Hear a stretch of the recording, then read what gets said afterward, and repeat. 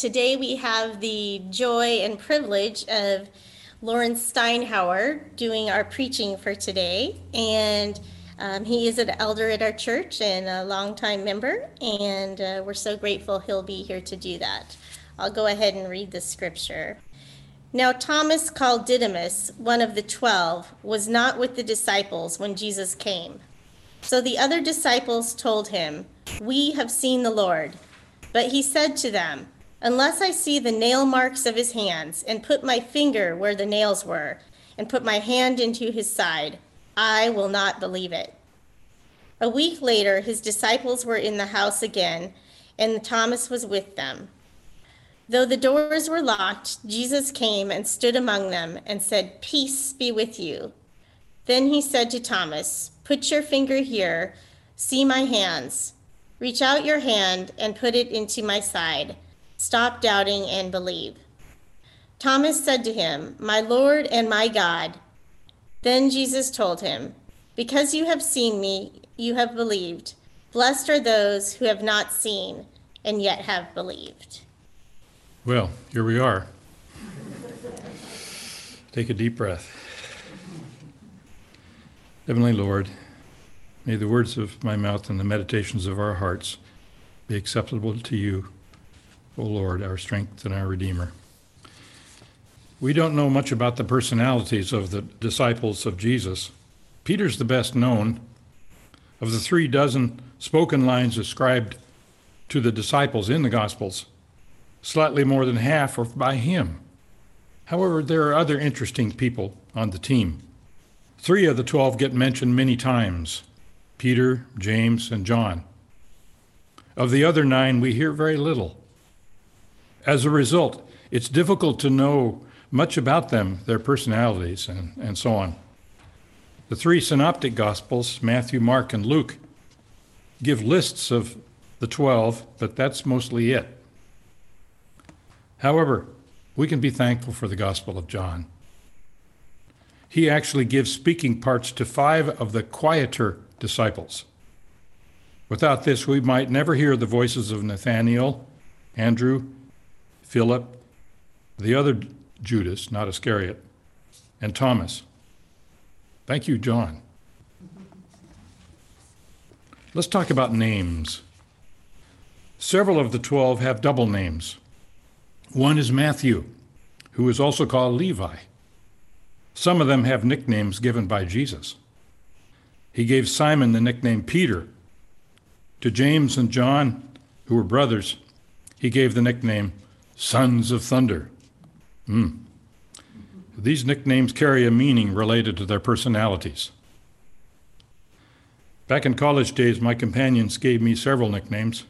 Some of them were downright humorous. Most of them worked off my surname. I wore most of my monikers proudly. My favorite resembles the nickname Jesus gave to Simon. He called him Peter, which means rock.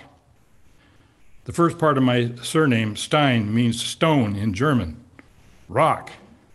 My absolute favorite moniker was the Stein.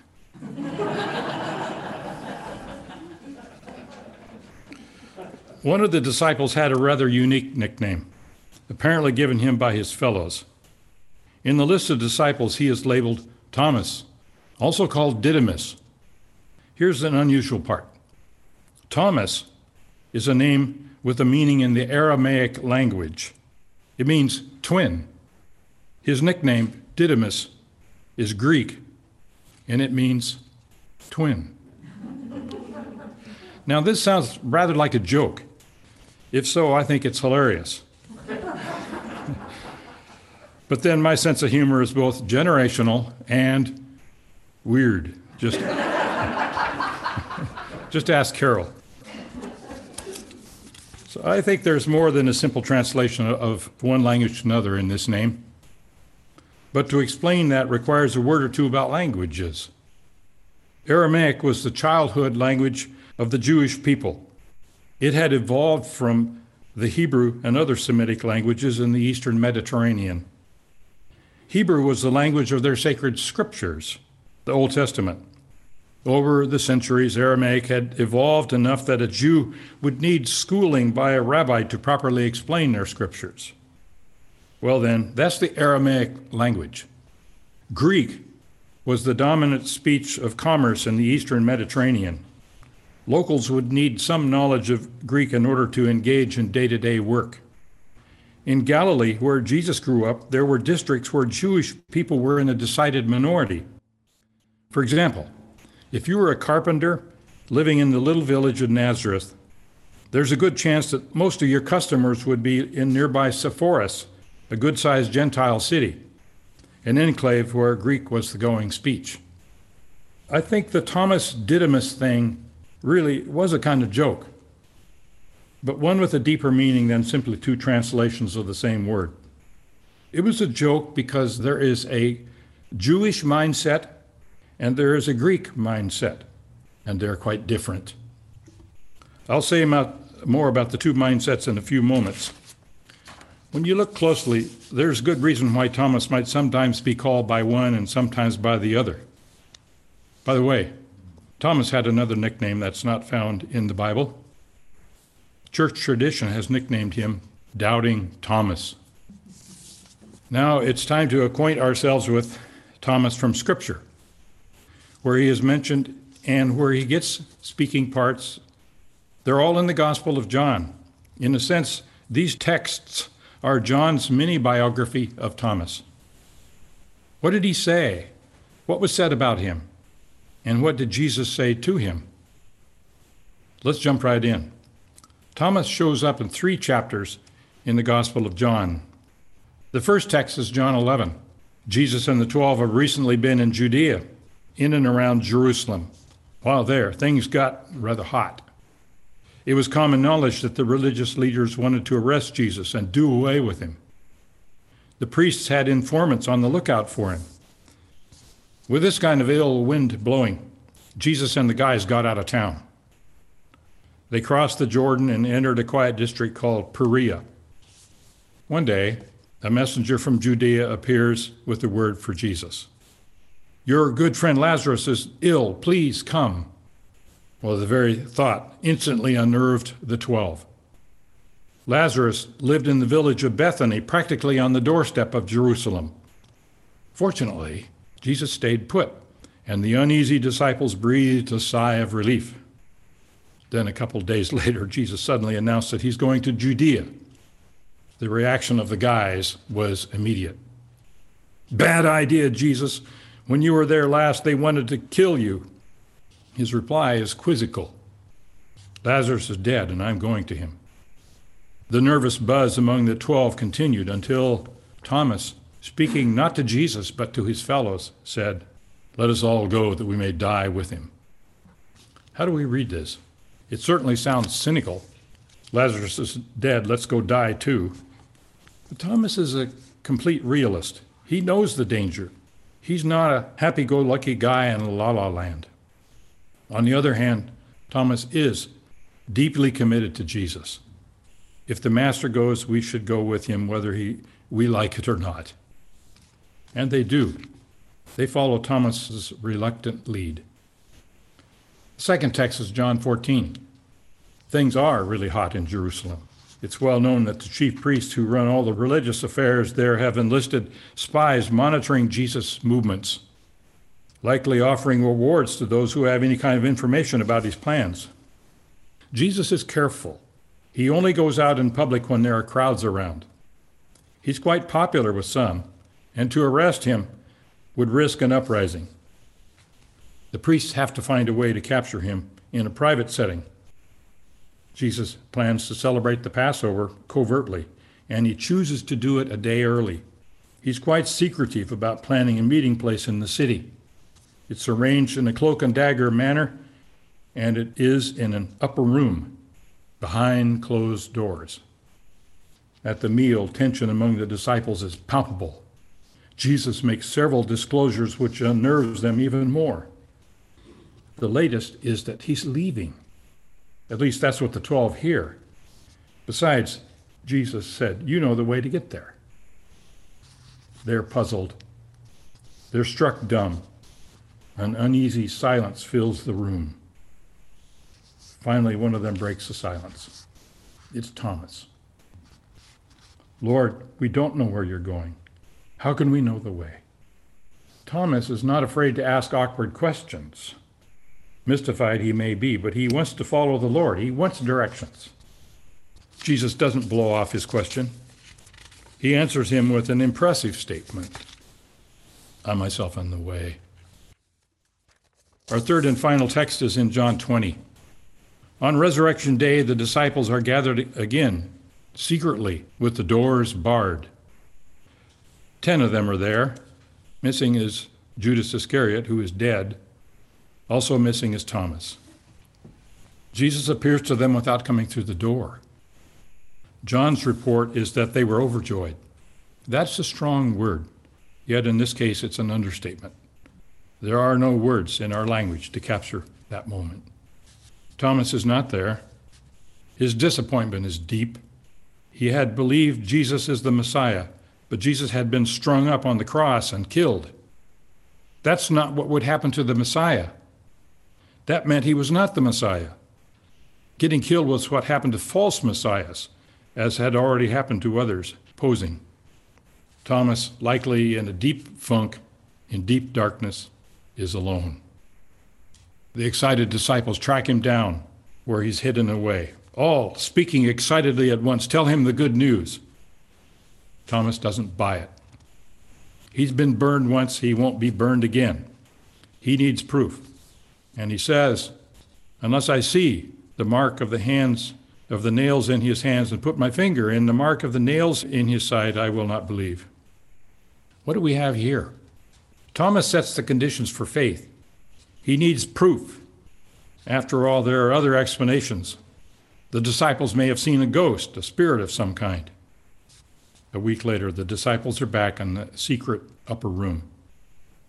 The doors again are shut and bolted.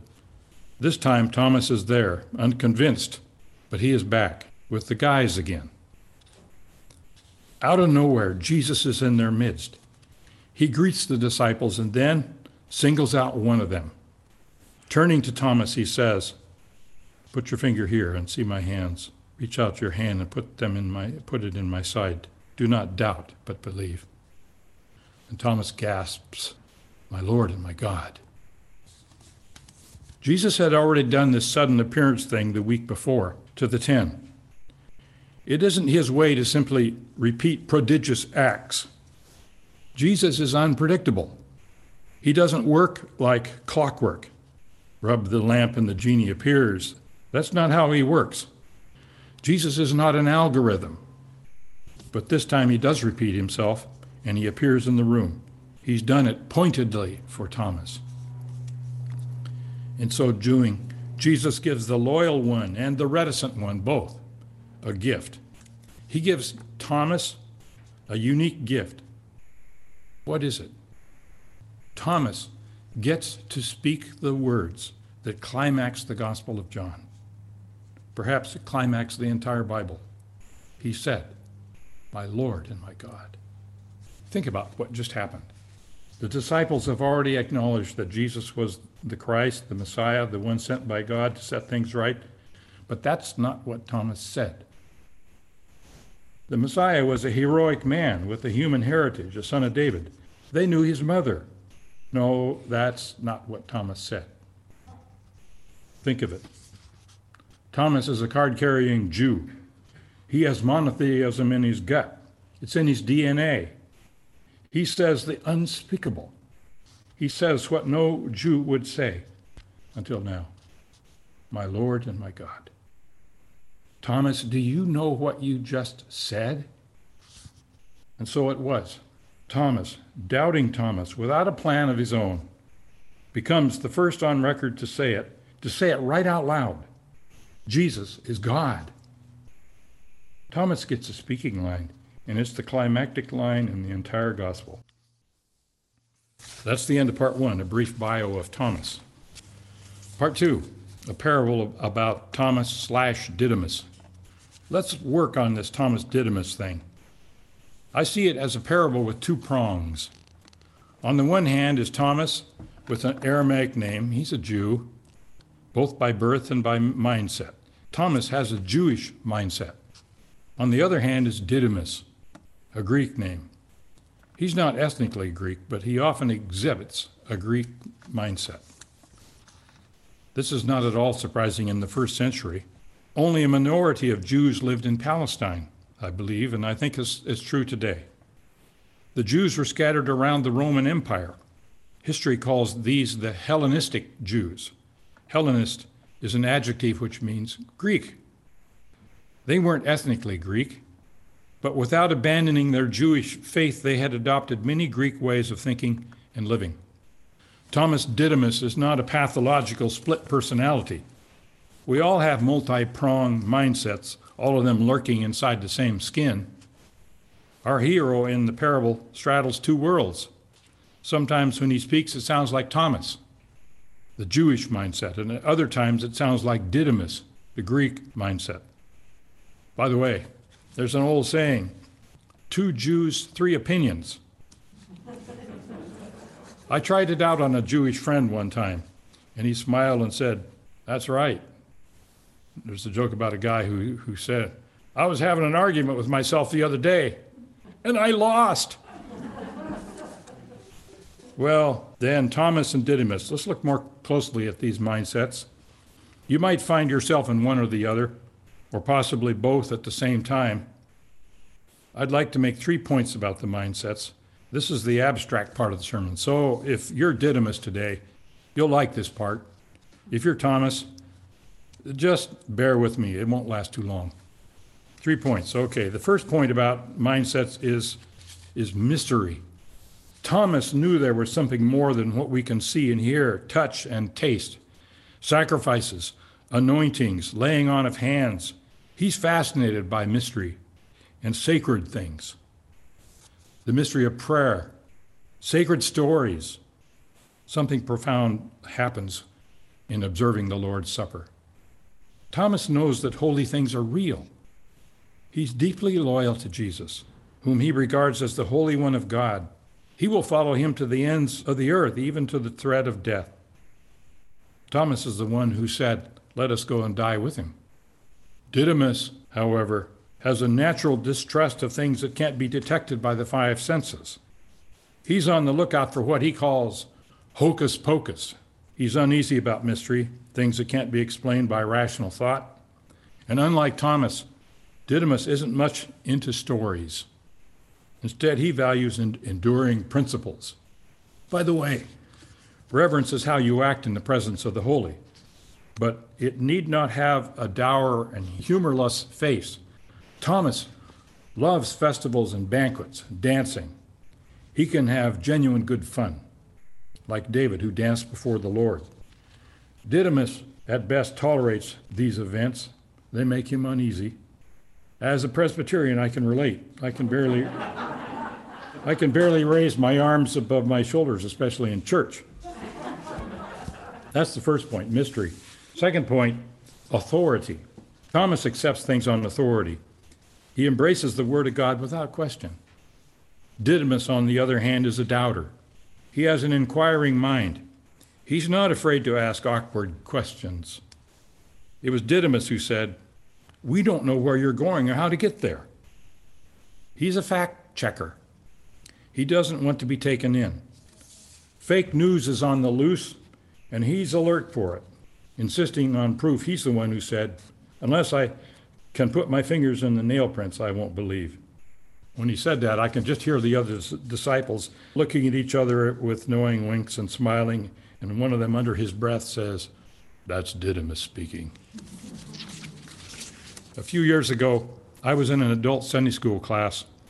A friend whom I would call a seeker attended with his wife. He asked a question, the kind of question a seeker might ask. My friend was met with an embarrassed wall of silence. It could only mean one thing. You're not supposed to ask questions like that. He was hurt by the experience. He was, as it were, warned off. By the way, having a Greek mindset doesn't mean you're not a Christian.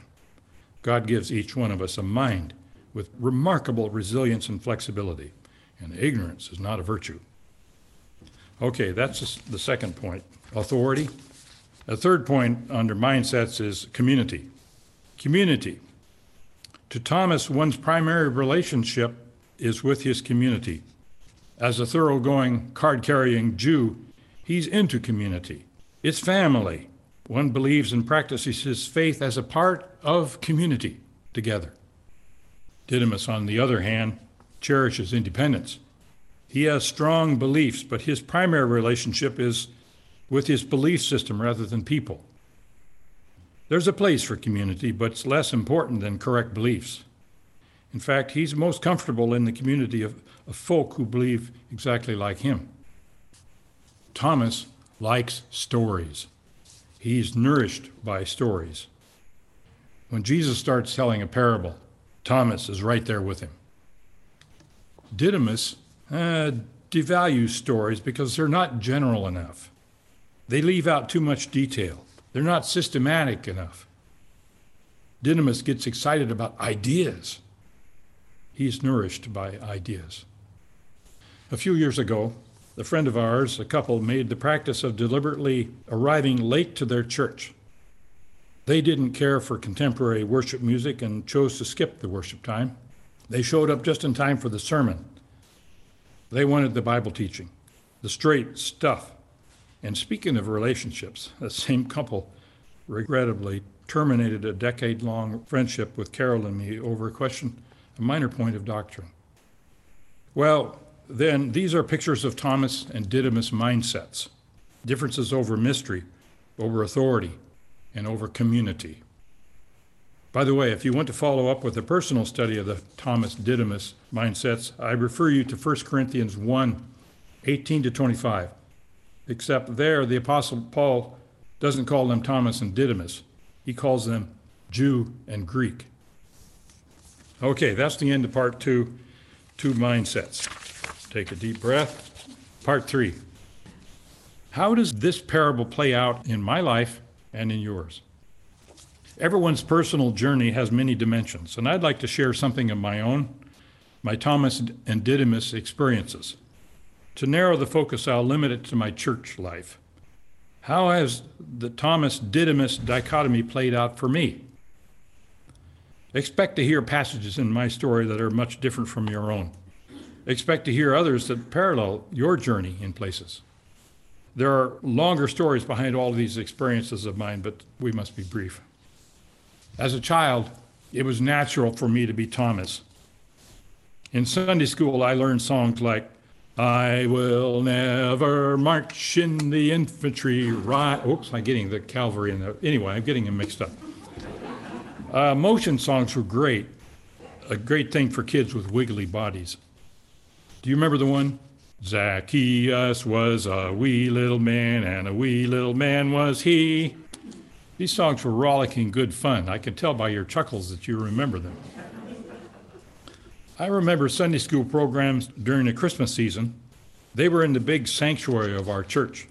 The program was full of solemnity, but with plenty of good cheer and occasional antics by other kids, not me. These were the only times I was ever up on stage at church. The stage was really high. It was about this high. Afterwards, brown bags were handed out to kids at the door. Inside was a shiny apple, candied orange slices, large chocolate drops about this big, and hard candy, the works. As a kid, I was Thomas. Later, same thing. Easter, solemn, but with much festive singing. C.S. Lewis wrote about the little boy running out of church after the Easter service, shouting at the top of his lungs, Jesus is risen, and chocolate eggs. I think there's a close relationship between childhood piety and sweets. In children's church, I love to hear the stories from the Bible, especially when enhanced by flannel graph visuals. And in big church, I got used to ritual and decorum. I learned to be quiet during the service and to close my eyes during prayers. In my religious tradition, I witnessed the solemnity of the invitation at the end of the service. People were invited to come forward and make decisions. It was accompanied by the congregation singing quiet and serious songs. Some of you may have come from more liturgical churches than me. Perhaps you remember the special vestments worn by the priest or pastor, the smell of incense from the swinging censer. You may remember sacred spaces decorated with Christian banners or stained glass windows. You may have learned to recite the creed together. The service may have been punctuated with kneeling or genuflecting. However, not all of my Thomas life was good. I experienced emotional manipulation at my church. The ideal models presented to us were heroes in professional Christian ministry. Special glory went to foreign missionaries. I also began to feel the push to engage in aggressive forms of evangelism. I was facing one of the dangers of Thomas. Entering college, it was easy for me to become Didymus. The college minister at my church introduced me to an intellectually robust form of the faith. I began to see Christianity as the thinking man's religion. As an analytical thinker myself, I found this appealing. During those years, I was attracted to a movement that emphasized building up a massive knowledge of Bible doctrine. It was helpful to learn a systematic approach to faith. On the other hand, as my knowledge grew, a great deal of pride grew along with it. It became almost the worship of knowledge. At some point, I undertook a personal project. I embarked on a quest to master the book of Romans. After all, it's the longest and most intricate of Paul's writings. This was my scholarly side starting to bud. I wanted to master Paul's masterpiece. How did it go? Taking voluminous notes, I got a dozen or so verses into chapter 1. Then I sort of ran out of gas and sadly abandoned the quest. Later, the sequence of events, what I call my Romans quest, restarted a couple times more and ended up with the same disappointing result. Knowing the Bible with some depth is a very good thing, but in some of my quests for knowledge, I think I actually strayed from the center of the faith. After college came my first job, and Thomas emerged again. My job took us across the country to the Boston area. By then it was an us, not a me. I had a partner on this journey who still travels with me. In Boston, by God's grace, we joined a truly wonderful church. We became active in the young couples group and soon were co-leaders with 3 other couples. It was a wonderful experience of Christian community. Our congregation there had a strong investment in missions, but this time I didn't find it oppressive. I learned that I could be involved in missions without being a professional missionary myself. This remains a keen interest of ours to this day. Returning to the Northwest, I became Didymus again. After 2 years in Boston, my job took me back to Seattle, where I drifted into the heavy-duty Bible doctrine movement. Without realizing it, the teaching I was receiving was taking on some very toxic side effects in me. At the same time, Carol and I enjoyed a major community with our peers, young couples like ourselves, but the teaching itself, there was a lot of anger mixed into it. I began to pick up contemptuous attitudes toward Christians who were not as well taught as me. Without realizing it, I'd become a spiritual prig, a very prideful person. At last, the light began to dawn, but it took some real ugliness by the pastor of our congregation to stir me awake. In short, the Lord took us out of that setting, and over the next decade and a half, we passed through 3 successive congregations. Each played a beneficial role in our journey as halfway houses. During this transitional period, the Lord purged me of many toxic ideas and beliefs that I had absorbed. He nourished us enough through our churches and through outside resources. Even though our faith was getting cleaned up, as it were, it was still heavily rooted in a conceptual belief system, an abstract collection of truths. The latest phase of our life is back to Thomas. This has lasted for nearly 3 decades now. I can see, in brief summary, 2 main themes in this era. The first theme is the absolute centrality of Jesus Christ. Learning the Bible, the Word, and Christian doctrine is a good thing, but faith is more than a concept, more than an intellectual system that you sign on the dotted line for. Behind that word is the person, Him, Jesus Christ. The intellectual system of the faith is still important to me, but behind it is the Lord. The second main theme of the last few years is community and relationship. To quote Dave Rohr, relationality is reality, a relationship with each other and with our Lord. We found it here at Emmanuel. We found family. Having said all that, there's still a good bit of Didymus in me, thanks be to God. What about you? You may have been Thomas or Didymus at various parts of your own life. Like Didymus in John 11, you may have been cynical and fancied yourself as the complete realist. Yet, despite this, like Thomas, you may have remained deeply loyal to Jesus Christ, even though a lot of things just didn't seem to fit together very well. Like Didymus in John 14, you may have asked awkward questions. You may have wanted very specific directions on how exactly to follow Jesus. Like Didymus in John 20, you may have laid down conditions before believing. You may have demanded proof. Like Thomas, you may have passed through the dark night of dashed hopes. Like Thomas, rejoining the disciples, you may have come back to the community even though you really didn't have this faith thing straightened out. Here's the amazing thing. Confused, disappointed, doubting as he was, as Thomas was, Jesus found him and met him right where he was. And then, straight-talking Thomas was given a tremendous gift. He got to speak the words. He got the climactic line in Holy Scriptures, the great confession, my Lord and my God. Like Didymus, I have doubted, and so have you. I've strayed, and so have you. Your loved ones may have strayed too, yet here we are, like Thomas, out of simple faith to Christ.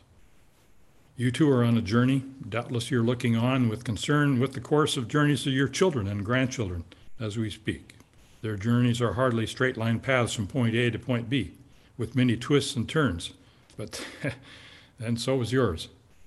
Their journeys aren't over, and neither is yours. Pray for them, even as you pray for yourself. Heavenly Father, thank you for Thomas, and thank you for Didymus, and thank you for the ways that we can identify with these two fellows in one person. Thank you that you find us. We love you. In Jesus' name, amen.